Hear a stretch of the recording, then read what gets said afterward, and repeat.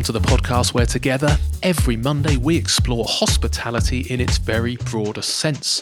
From culture and cooking, cocktails and coffee, nutrition and farming, politics and animal welfare, organic and sustainability, family and business, entrepreneurship, and much, much more. Come and learn with me, Mark Cribb, about where our food and our drink comes from, and the businesses and, more importantly, the human beings that thrive on where we decide to spend our time and our money. Sign up to our weekly newsletter at humansofhospitality.co.uk and hit subscribe on your podcast player of choice. Welcome to the second part of my conversation with one of River Cottage's linchpins. He's Stephen Lamb, often fondly referred to as the ham and cheese man, because he's the author of the River Cottage handbooks on curing and smoking, as well as cheese and dairy. Now, if you've not heard the first part of this conversation, I suggest you go back one episode. But in this second part, we're turning back the clock to when Stephen's fascination for charcuterie and cured meats began. So this is the area you ended up specialising in. You mentioned Ray the Butcher earlier. I think you ended up working with Ray a lot and ended up being drawn towards the whole kind of smoking, charcuterie, curing. Why was that the thing that really appealed to you? Because Ray was a character and he was interesting. Ray was a policeman in the Met in the 60s, and the stories he used to tell me, I'm still not quite sure what side of the law he was on, but he left that industry and became a butcher. And for some people, they're making a link. But, he just did that. And he ran a butcher shop in Dorset. And he was part of the original crew, part of one of the characters on the River Cottage series. And I found him totally engaging. He was a bit scary. He used to scare the chefs half to death. The Me Too movement had yet been applied to Ray, and so he was of a certain type, but he had a sparkle in his eye, and you had to earn his respect. And I said to him, "I really love this, Ray. This is kind of the beginning of cookery for me, butchery, going right back to the source, and learning how to do things." And he took me under his wing, and he was challenging. And I remember once in front of a lot of people at an event, I used to help him and I used to kind of preempt what he would do next. And at one point I preempted, and I think I must have annoyed him because I was probably getting in the way. And it was more about me knowing what he was going to do rather than him showing people. And in front of a room full of people, paying customers, he turned to me and he went, "Now look, I've taught you everything you know, but not everything I know." And I thought, oh my God, excellent. Right? Here I am in front of a room full of people, I'm being told off, and I'm just trying to help. And I found myself saying, that's true, but I want to know those things that you know and I don't. I'm committed to learning. And he thought that was a good response. And so he went, right, okay then. And then from there on in, he probably wasn't aware of it, but he was a brilliant teacher. And we got along famously, at work, because we shared a certain sensibility, and, I like that kind of teacher-student scenario. And he's no longer involved at River Cottage. He retired, and, I felt able to kind of carry on. And with the basis and the foundation of what he taught me, I just became really engrossed in this subject. It fascinates me culturally that throughout time, there's always been an element of smoking and curing going on. And it doesn't discriminate. You can be from an elevated civilization or an indigenous community in any pocket of the world throughout time. You would have had a product that you cured, smoked, or preserved. And these communities did not talk to one another. The internet had not yet been invented. It just happened. And, the Inuits make a version of salami in the Arctic Circle and have done culturally for years. The Egyptians were making cured goods. The Aboriginals were making cured goods in Japan, where, I was talking about elevated civilizations, there are peaks. The Mayans were elevated at one point and they're no longer here. And the Romans were, but in Japan, one of the oldest known cured and smoked products is called katsuboshi. The commercial, more recent product is called bonito flakes. But it's katsuboshi is a piece of skipjack tuna that has been salted, smoked, and then hung. And it's one of the oldest known products. And it's fascinating for me because we know it's one of the oldest known products because there was a piece of apparatus created in order to deal with this old, stinky, hardened piece of once what was skipjack tuna, but now resembles a branch from a tree. And it's like a kind of truffle shaver. And we don't know who, and we don't know why. And I love that kind of element of it not being locked down. I love the science, I love the sorcery of smoking and curing. But at some point, somebody in the Japanese community went, that fresh sashimi skipjack tuna that we normally have, let's not have that today, lads. Let's have this. I've had this idea. And they create this thing. And they all must have thought that this person was the village idiot. Because after about a year, they took shavings of this old piece of gnarly skipjack tuna and they used it as a condiment on a freshly created miso broth, something that they make daily. And a whole new flavour opened up, which is amazing because who'd have known, right? First of all, who decided this was okay, right? How many people died in the process of this practice? This person or these people, we don't know who, has kind of understood the denaturing qualities of salt, the bacterial qualities of smoke and time and maturing and airflow and humidity and molds, or as food marketeers like to call them, blooms. And then the bit that really fascinates me is they've time traveled 12 months into the future, and they've understood that this product that they've never made in 12 months' time will taste in such a way that when they pair it with something that they make on a daily basis, it will create this third flavour. I mean, what the hell's going on there? Quite uncanny, and I love that. Normally I like things to be locked down, but I love the mystery, and that fuels my kind of appetite for learning more. And, it doesn't matter, we think about Italy, Spain, France, Eastern Europe, a place that geographically my nan would still call the continent, never left Manchester in her life, but she's an expert on the continent. That's where we look to for a kind of present day products like prosciutto, copper, salami. But you know what, Mark? These products have been around since time began.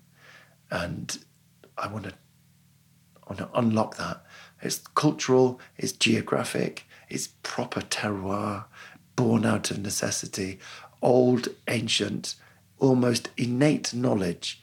And we're just tapping into that. Today, if I make my own bacon, or if anybody else makes their own bacon, they're tapping into that spirit. And, that's my place. That's what I like. And, I don't have to worry now about putting on a chef's jacket and thinking, I can't carry this off because I'm not a chef. When I used to do that, I used to look around me and people used to look like chefs. And when I put on a chef's jacket, I looked like a dentist. I just couldn't carry it off. So I don't have to do that anymore because I'm tapping into something much bigger, and that's where I'm happy. Yeah, amazing. That's such a beautiful description. I think for me, one of the most exciting things of that, aren't we so lucky as a species that we have the ability to appreciate flavour that's that nuanced, that we're not just eating to live, but that we've got the time and the foresight. And like you said, one of the few things they say about humans is we have that ability to think about the future, rather than the now. Yeah. But yeah, it's incredible that we have such a broad palette, isn't it? It feels like we don't need it. We don't need it to be alive. You could just, put food in your body for energy. But I feel that we're so lucky that we can appreciate all of these different flavours and textures. You're absolutely right. I mean, we're not kind of just surviving on carrion, are we? In roadkill, it's not something like that. But do you know what? I did think about this, and I thought I had the same view about aren't we lucky? But ultimately, as a human being, we kind of think we're top of the tree, and evolution. And yet when it comes to the realms of the senses, like being able to take in flavour, we're not that acute. We're still slightly, dullards. A shark can smell a drop of blood in the ocean from some distance away. You can't do that. I can't do that. Taste and flavour is where we have slightly more advanced, but we're limited. We can only categorise flavours by sweet, sour, bitter, savoury, and salt. Right? Back to the salt. Salt accounts for 1/5 of your overall engagement in flavour. You kind of know when you've got too much salt. Nobody taught you that. You know if there isn't enough and you adjust that. Nobody taught you that. It's almost innate, isn't it? Learning about flavour is innate, but from those 5 broad categories, then you can explode into lots of different ingredients and lots of different combination of those ingredients. I like to think about the fact that people say salt is the devil's ingredient, too much, and it's bad for your health. Of course it is. And I always come back with, without salt you die. And it's not a kind of very appetizing subject for this podcast, but it's true. It's balance, isn't it? 100%. Yeah. I was chatting to Rosalind from the London Cookery School, I think she's trained 40,000 people over the last, 30 years or something like that in cooking. But, she's the same. Salt's her favourite ingredient. She's like, she extols the virtues. It was like, she talked about almost like, wizardry and magic, the things that you can do with salt are of another realm, basically. She was so excited about it. But you're absolutely right. Yeah, we are saline creatures, water and salt. It's what we're, wobbling about inside us. Totally. We need some because it's getting near lunchtime. Yeah. Why is it, and this has changed in the last few years, that we've become much more interested in charcuterie? So it used to be you only had, kind of cured meats when you were on holiday and you went abroad, and now we've sort of brought it home. And now, as a restaurateur, I always wanted to buy local, but in the early days, certainly if I wanted to put a nice kind of, sharing charcuterie board on, I did always end up going over to Spain and to France. Yeah. Now it's been really exciting in the last few years. That's so much easier to resolve. You mentioned the fact that this is, multi-generation. Did we used to do it and lose it? Was it done in other countries because of the different kind of, weather and climate? And I don't know, why is it now a thing in Britain to produce it and it didn't used to be? Well, I think we've always had fantastic produce. Exactly. Some of the best. Yeah. And pigs and game. It's only now that we're kind of applying the craft of curing and smoking charcuterie to those amazing products. I'm sure we did, but we kind of culturally became disassociated from the craft. Something happened whereby we thought, actually, they do it better over there. And Spain, Italy and France, Eastern Europe, those are the kind of places where we would go and look for those products because they traditionally carry on doing it. They haven't lost the ability. They've championed it. They've turned it into products which celebrate who they are culturally. I've got a mate who works in the Spanish government, and he works in the equivalent of the Department of Culture, although it's not called that. And under their remit, they go and randomly check the DNA in Iberico hams to be certain that it can be traced back to a small herd of Pata Negra Blackfoot pigs. And if it does not, they come down on that producer like a ton of bricks, because nobody's going to mess around with their ham because it's who they are. It's not just ham on a charcuterie plate. It's culturally who they are. It celebrates topography, terroir, craft, climate, history. It's a real kind of, it's something to be celebrated. Now, there's nobody we don't even have a national dish, but there's nobody really checking the DNA of fish and chips. It's kind of low on the scale. The other thing is that, again, I've got this perhaps over-romantic notion of the continent, but people celebrate regionality. You're from somewhere else in my country, and I'm from somewhere else in the same country. We make brilliant things in our place. So do you. We're not going to be on your back about you, banging on about how brilliant your stuff is, because we think it is something that's really important for the general whole country. We make brilliant stuff. You make brilliant stuff. We're poor at that in Britain. We're poor at celebrating what we're good at. Where we do it best, I think, is in the world of cheese. I was going to say, I was chatting to Blue Vinny not long ago about this exact subject. So you're right. Cheese, it's a new thing though, relatively, isn't it? That we're getting better at. What do you make? Oh, we make cheddar. Oh, we make Cheshire. Yeah, it's brilliant. and you make Yarg in Cornwall and Somerset Brie, and you start to think, actually, there's no shame in going, hey, we make great stuff because we recognise you make great stuff too. And that fixes it, I think, more in the place. It grounds it more. And I think charcuterie didn't have that. Yes, it's to do with high welfare. Yes, of course, ultimately it's to do with pasture. But with cheese, that's all it can be. There are very few ingredients: milk, salt, and what happens before the milk is turned into milk is deeply, deeply important. And that's why I think cheese has managed to do it, because it's fixed in a certain place. But, you know, charcuterie-wise, I guess we took our eye off the ball.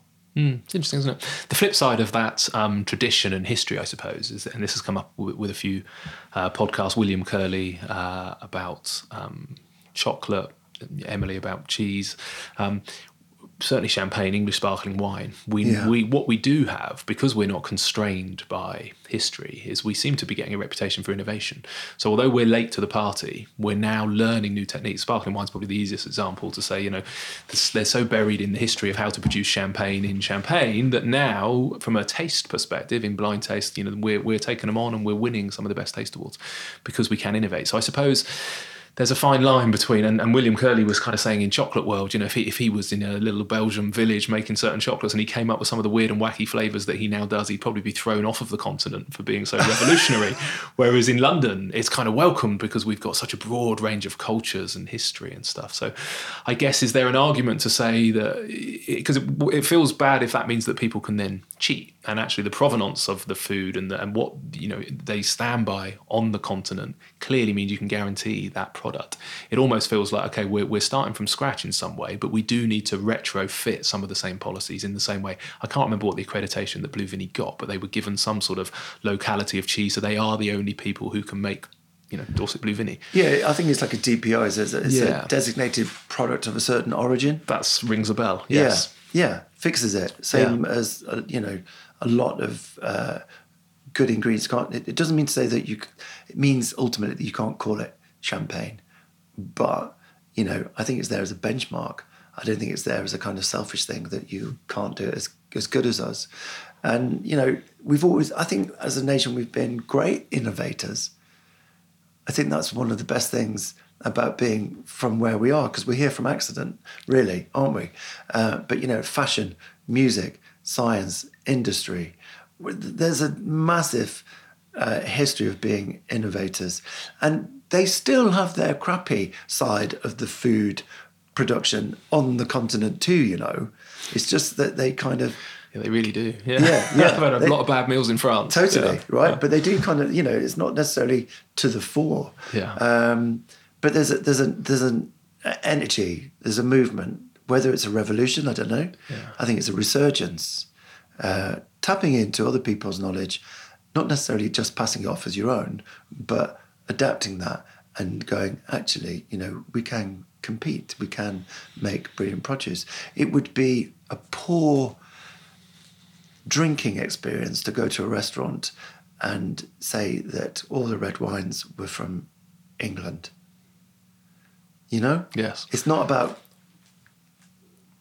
internalizing too much. It's a part of... Definitely, 100%. I'm laughing because my restaurant manager is French, and I remember that, you know, as far as he's concerned, absolutely you should go into a restaurant and all the wine should be from France, 100%. But we have educated him over the years that other wines and countries in the world are available.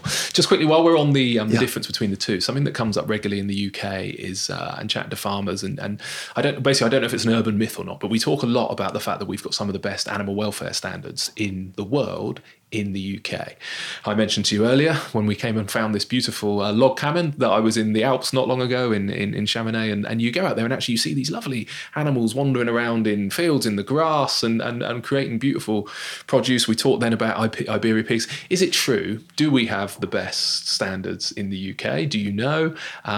Or actually is this a bit of a myth we've created and Europe is equally as good at it? Or is it nuanced? I think both. I think, you know, there are those kind of amazing elements of brilliant pasture, high welfare in Europe.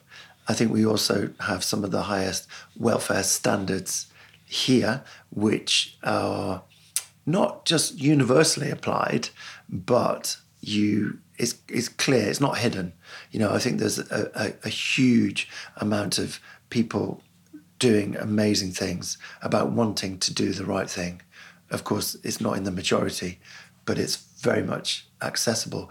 And we touched on it earlier about having those kind of lines of accreditation, free range, red tractor, organic. And I suppose you and I are from a privileged position where we get to meet the producer.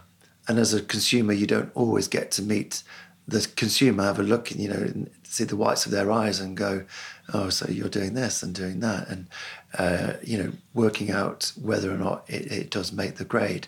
And so we're not necessarily governed by that. We can judge on what we see and what we experience. But, organic movement, slow food movement, independent artisan producers doing amazing things from the field all the way to the fork, supported by a massive amount of brilliant foodie professionals who want to do the right thing. I wouldn't say that we do it better. I wouldn't say that we do it more. I think it's perhaps more prominent because as a small set of countries, a small island, it looks more concentrated, and I would just say that we have both sides of that, but I think more people are exposed to the good side. Okay, interesting. You, just to finish off on those topics of dairy and charcuterie, you wrote a book on each under the River Cottage sort of guise, so people can deep dive into those hugely if they want to with your books. But is there a piece of charcuterie, and if it's bacon or not, but is there something that people at home should be doing? If they want to start with a simple cheese or start with a simple bit of curing, where's the easiest place? Where's the kind of like idiots, this can't go too wrong place to start? Yeah. It's interesting because it's all really accessible. And, now I'm kind of often introduced as Steve Lamb, the ham and cheese guy. And I think, that's that'll do. That's okay. But, really easy to make simple bacon, really easy to make great hams, really easy to make fresh cheeses, fresh curds, ricotta, mozzarella, halloumi. It's just a matter of understanding that you're not, particularly with curing and smoking, taking something which is slightly shonky and turning it into something barely palatable. Both of these things, making cheese, you have to start with really good milk, really good meat, and with a simple layer of craft and understanding and a few simple rules, you will make something amazing. You will make an elevated version of what that original product was. And so, smoked trout, smoked cheese, soft cheeses, all of these things are really, really, really simple. And I have a slight aversion to kit and caboodle.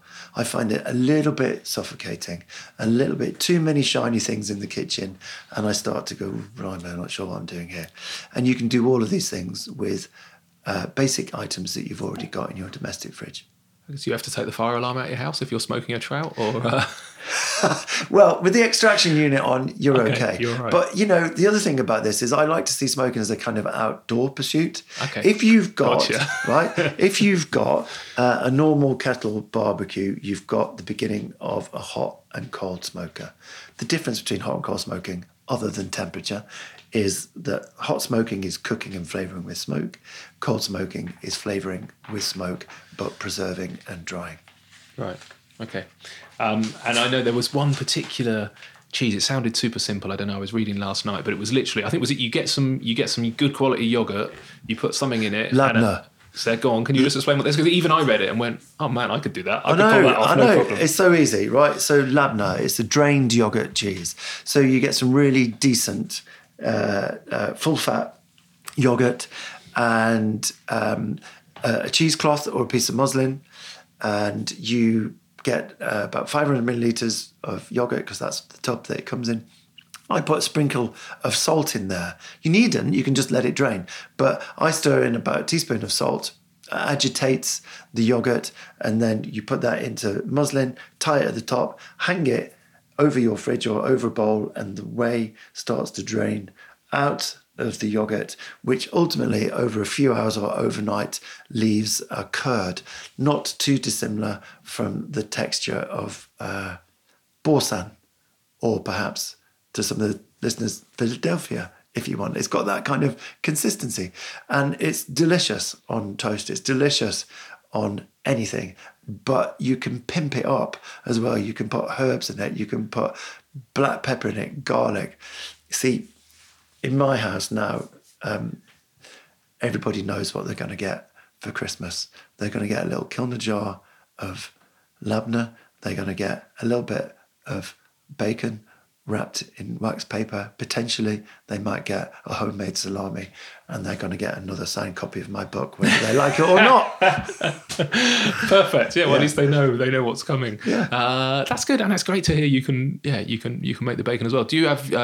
You mentioned a YouTube channel earlier, but do you have videos where you show people how to do this as well, or is the best place buy the book? Yeah, no, the book is there, and it's a great kind of supporting tool for anybody who wants to do it. But you can access, the videos on YouTube via River Cottage website also. But it's old knowledge really. It's nothing new. I'm kind of still learning. I just like the notion of doing something which, although you will always make something safe, it will kind of differ. I've got some brilliant products at home that we can consider happy accidents. And there's a sort of positive contingency with all of the things that I like in terms of food methods, whether it's making your own charcuterie, making your own dairy or cheese. I'm making my version of these things. I don't own the recipe for bacon, but I make my own bacon. You can make your own bacon following the simple rules, but there's this element of, okay, so I've got the rules down. Now I'm going to mess around with a few ingredients. I'm going to mess around with where I leave it. I'm going to mess around with the amount of time I leave it for. And these throw up really interesting, different, true artisan, bespoke to you ingredients. It makes it really vibrant. We have so lost our way with this, or disconnect. There's this mystery around food now, isn't it? We buy it in the supermarket and we've got no idea even what it is, let alone how you make it. Yeah. Just a little bit of effort to make those few simple ones kind of opens up the door then to go, okay, right, I get it. And the more we can understand what's processed and what's not processed, because everything's kind of, if you've cooked it, it's been processed in some way. But if we can understand, how, what's real food and what's fake food, I suppose. Which brings me a little bit then, so coming to an end, people will be pleased to hear who are listening probably. But where do we go? So we touched on this before we started, that the more I've looked into the food chain, the more I've become, on one side, depressed and sort of aware of some of the bad stuff that's going on and some of the compromises that have been made because of speed and because of price and because we spend so much less now of our disposable income on food. But you mentioned this, that at the end of the day we're in a very privileged position. We could spend a little bit more on food if we want to. I can't work out where the sweet spot is between the balance, I suppose, of the impact on the environment, on animal welfare, on nutrition and all this kind of stuff. How do you see the world? Is it lots of artisan little places, River Cottage? Are we going back in time to sort of little small holdings, or are we going to get to a point where we nail how to do this on a bigger, grander scale, but without the environmental impact? If you've got young kids, if you look 10, 20 years into the future, how do you see the world around food and drink? Well, it's through an element of hope and optimism, as I think that's what it requires. If you just take where we currently are in the world in general, we were talking earlier about how you could view it as spiraling into madness, and in the food world in particular, things have gone quite badly wrong. But then, you and I, eternal optimists, we decided we'd say it was a pendulum, didn't we? And things go badly wrong and you try and affect it and bring it back. And I look at, the youth and I think, oh my God, they are mostly super proactive and doing brilliant things and not putting us to shame, but I think it's going in a good way. All right. I see that through a few years of pain, that we will start to learn the balance between wildlife and farming and using farming and doing it in a sustainable way that produces great results but doesn't take away from the earth. I think, biodiversity, sustainability, big words. I think these will become the maxims of how we judge how well people are doing. Currently, there's a labeling system on food which tells you about calories and salt and ingredients. Ultimately, I think there should be a traffic light system on clothing, on food, on anything that we buy that shows the impact it has had on the earth in order to get that product on the shelf. And when that kind of opens up, people will be able to go, blimey, as nice and as fashionable as that jacket is, I would be an idiot to buy it. And it would become less removed. I think everybody would be able to tap into the knowledge of their own actions and see it makes a kind of, it's still to kind of act as an individual or local, and it will have an impact.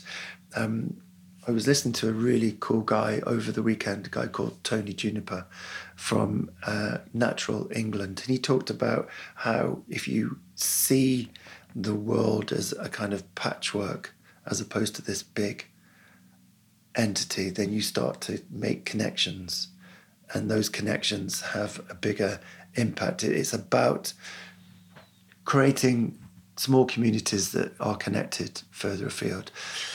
And I think that, it will be more plant-based, our diet. I think there'll be proteins from different areas. And I know there's lots of work on eating insects. I just think that, I hope it doesn't go too far. I think it will be at the point where it's understood whether you eat a plant-based diet or, a diet that has some meat in it, that you have to have both of those systems working symbiotically in order for them to produce the best. And that leaves you with the ability of making the choice of what your diet is, because you've got the choice of brilliant things that don't necessarily railroad us into a food and environmental disaster. Perfect. Good answer. And something that jumps out then is when you talk about, the nuances of meat and plant, I suppose, is that there's always extremes, isn't there? Somewhere in the middle, the kind of flexitarian approach. Because even with plant-based food, what upsets me now is we always, go, the pendulum sometimes goes too far, and all of a sudden we're making these fake kind of, pretend meat products. Yeah. We're making these non-meat burgers, and we're making them all in a factory somewhere in the world made of weird and wonderful things, and then we're shipping them around the world, and you kind of go, oh, look, we did that. That's not the solution. The solution was somewhere where you just, I don't know, replace half of the meat in your beef burger with some mushrooms or some lentils or something that changes it, or take it out completely but make a burger out of whole food, again, that we spoke about earlier. But the solution isn't, just start making weird and wonderful stuff in a factory. I worry sometimes with the government that they so end up over-regulating. They talk about putting calories on everything and well-intentioned a lot of the time, but a chef in a kitchen making proper food out of whole ingredients will use a little bit more salt, or might use a little bit more butter, or might add some extra carrots or some extra mushrooms, and he's tweaking that dish as he's tasting it to make it the right balance. But at the same time, he can't therefore be constantly adjusting the pre-printed nutritional value, calorific content, and you end up to the point where food is made in a factory, because that's the only place where you can completely make it perfect and regulate it. And you think you start with the right intentions, but we come up with the wrong solution all too often. Is there any, I guess my question off that, is there anything the government can do to fast track this change that we need in food, do you think, at the moment? Yeah, they need to sort their shit out. They need to start. Yeah, honestly, they need to start. Yeah, they need to focus. Okay. They need to focus, and they need to listen. And I think, there's a voice. There is a collective voice, which I think that I take great positivity in knowing that there is a whole kind of community of people who will challenge now and will not part for it. And I don't condone sort of aggravated violence in any kind of campaigning way, but I love this kind of notion of, yes, we'll do our version of putting on our yellow vests. We will stand together and make sure that we're listened to. And I think that is ultimately any government needs to do that. Yeah, yoga on a bridge, hypothetically, might be a nicer approach than having a fight, for example. I think that's what they're doing in London today. I think is that right? Yeah, let's it's Extinction Rebellion, I guess, and all the stuff, which course, I do think does have this overwhelming kind of public movement of going, probably don't want to bring the city to a standstill, and we don't want to cause people to have a rubbish day, but fundamentally we do want you to wake up and realise that there's an issue. Yeah, well, I mean, if I'm age 82 or 85 and being carted away and arrested because I'm doing the right thing, exactly, then I'd be happy with that, and I'd expect you to pay my bail. So one of the ways was we talk about government. So one of the ways that River Cottage sort of seems to get its voice out there is, again, we touched on this very briefly earlier about the fact you've got the canteens, kitchens, kind of high street restaurants, I suppose. I've got to ask, because I'm in hospitality, so many people use that. They use their fame or their knowledge to roll out hundreds of those buggers. You don't have many. How many restaurants? Three. So why have you only got 3? Why have you not rolled out a lot? And what's the objective of having them? Is it about getting your message out there, or is it just because you were worried that people were hungry? I think that the main decision was about going to places that had vibrant foodie communities and tapping into that and being able to showcase what was really going on well there, and then applying the River Cottage-ness of the kind of good food experience, which celebrated local, seasonal, organic, free-range, wild food. And then there must have been a business decision, which I wasn't party to, and that's not really my forte, that said, now these areas have a high footfall of people and they have good high streets, and wouldn't it be interesting to see if we can find a place which got River Cottage ethos and brand out there and tapped into that other world of the kind of classic restaurant trade. And there's no, I don't think, it's not really my forte or my place to say. I don't think there is the notion of building those up and building an empire. If you kind of look at the recent stories of people trying to do that, you'd run a million miles away from it. I think it's quite difficult to make a success of that. Being a restaurateur is difficult, right? But it's currently working to that level, and again, don't forget, we've got this kind of other element of being able to be present in other venues other than the high street, which is a different particular section of the business, without too much, with a balanced kind of emphasis on whether it's on your shoulders or not. Going into partnership with somebody kind of makes that a little bit easier. And Winchester, Bristol and Axminster are the locations where we've got those kitchens. And I think they're doing okay. It's refreshing to see, with the opportunity of TV and the brand and all that you do. All too often, money comes knocking at the door. Big investors want to invest and grow the business, and it looks like you guys from the outside are maintaining that kind of integrity and authenticity by going, well, you know what, we don't want to be huge. You've never over commercialized the River Cottage brand. You've got a lot of books, but you don't bring out new ones every 6 months. You have a classic. This one's about preserves. This one's about dairy. This one's about meat. Whatever it might be, which is brilliant. Do you think that's a consciousness? I suppose, what's the future for River Cottage? What's the legacy? What are you trying to build here? Because it doesn't look like it's about global domination. Well, I think it's about creating a business which is about more than just profit. Of course, the business has to be profitable and it needs to be around. It needs to be a platform for people to come and learn all about, the good things that food and hospitality and well-being has to offer. We don't always get it right either. It's not a kind of the holy grail of doing it the right way. But it's important to kind of say and do and campaign those things that you do on television, and then make sure that you deliver that in the kitchen at HQ or at one of the venues. You know, you've got to be across it. And if you're not across it, that's when things go wrong. And I guess in terms of the early days at River Cottage, when everybody did everything, and the notion of having somebody in HR or a finance director was laughable, you know. But now there are people within industry that have had experience outside of the River Cottage organic bubble that are able to apply business acumen. And I think that's necessary. So as long as it doesn't affect the kind of culture, it doesn't affect the outcome or the intention, you know, let's hope it doesn't turn it into this kind of corporation, although B Corp would be really cool, have a different connotation altogether. And it still has, you know, still looks internally at how the lives or the working lives of the staff that have kind of come into River Cottage, how it affects them.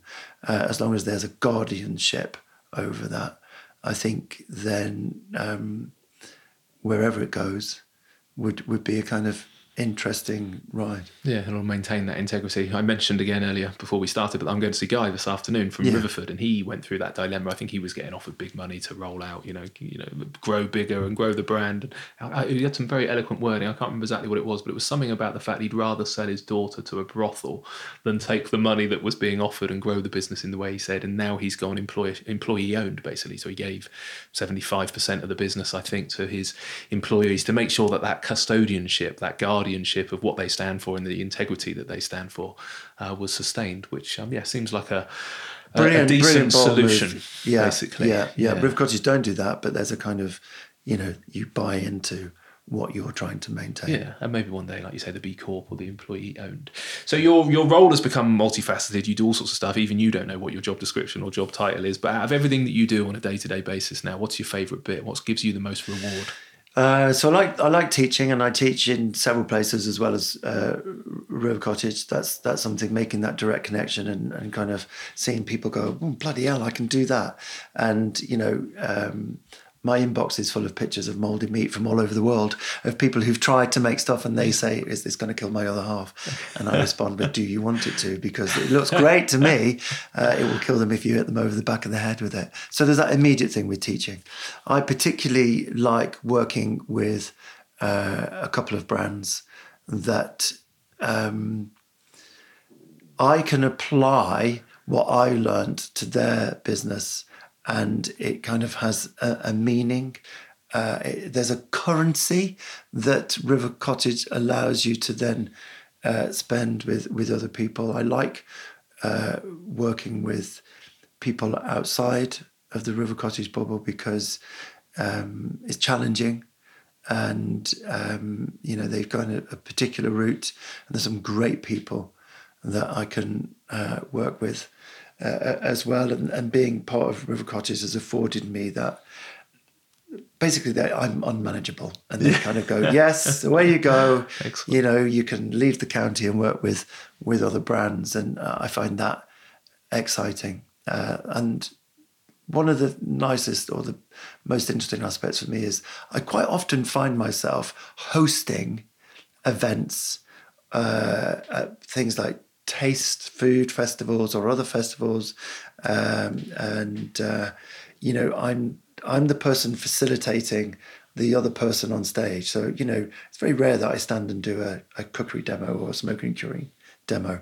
I like to be the person holding the mic, interviewing the person on stage doing that. I kind of have found myself doing that more and more often. You've got a great reputation for that, by the way, because I remember chatting to Mark Hicks just before you were doing his festival a little while ago. So I presume it all went well, but he mentioned the fact that, you're particularly good at kind of keeping him on order on stage and kind of, being the host for the most. Yeah. I don't know if anybody keeps him in order. No, he's a maverick. He's a maverick, but you know, he's brilliant. He's brilliant. But I love that. I love that. That gene is missing from me, Mark, that most people have about what? You want me to stand up in front of a load of people and Yeah. just chat what's in your head? Yeah, dangerous. And but I love that. Yeah, no, likewise. I love that, and I love. much Yeah, the same. of course you do. You do it really well.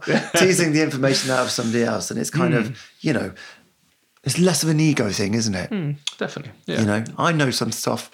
I know you know loads of stuff.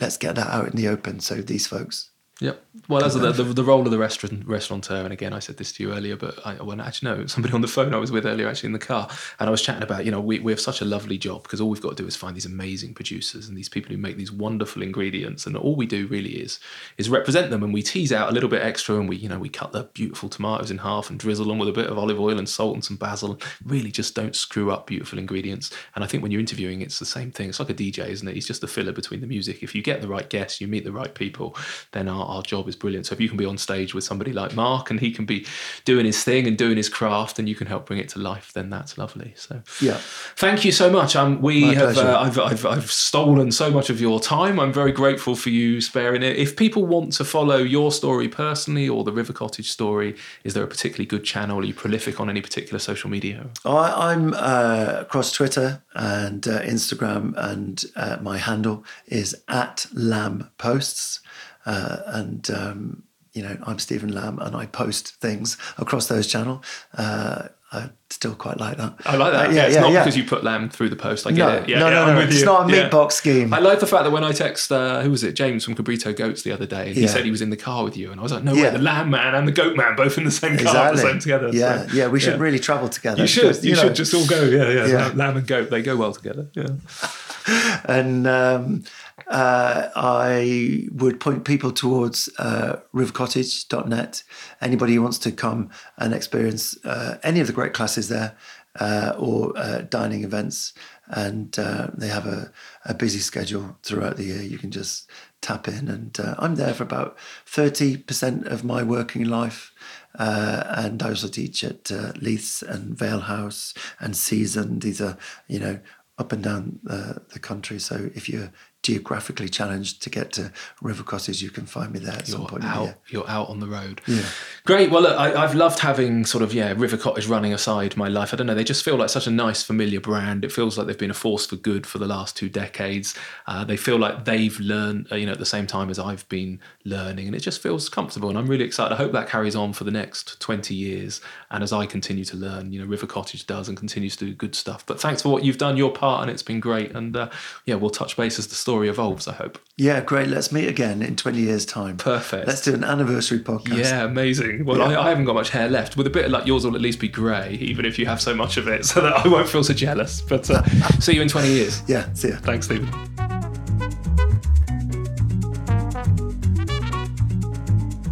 Thank you so much for listening to this week's podcast, and remember that on the website humansofhospitality.co.uk every week we put on some show notes and some links through to the various websites or social media that are mentioned, and we also do a nice little breakdown of that week's conversations into specific topics, so you can jump through the podcast and just listen to some of the highlights if you wish. If you've not done so already, if you could leave us a review on iTunes or one of the other podcast players of your choice, that would be hugely appreciated. Thank you so much, and we'll be out with another episode next Monday.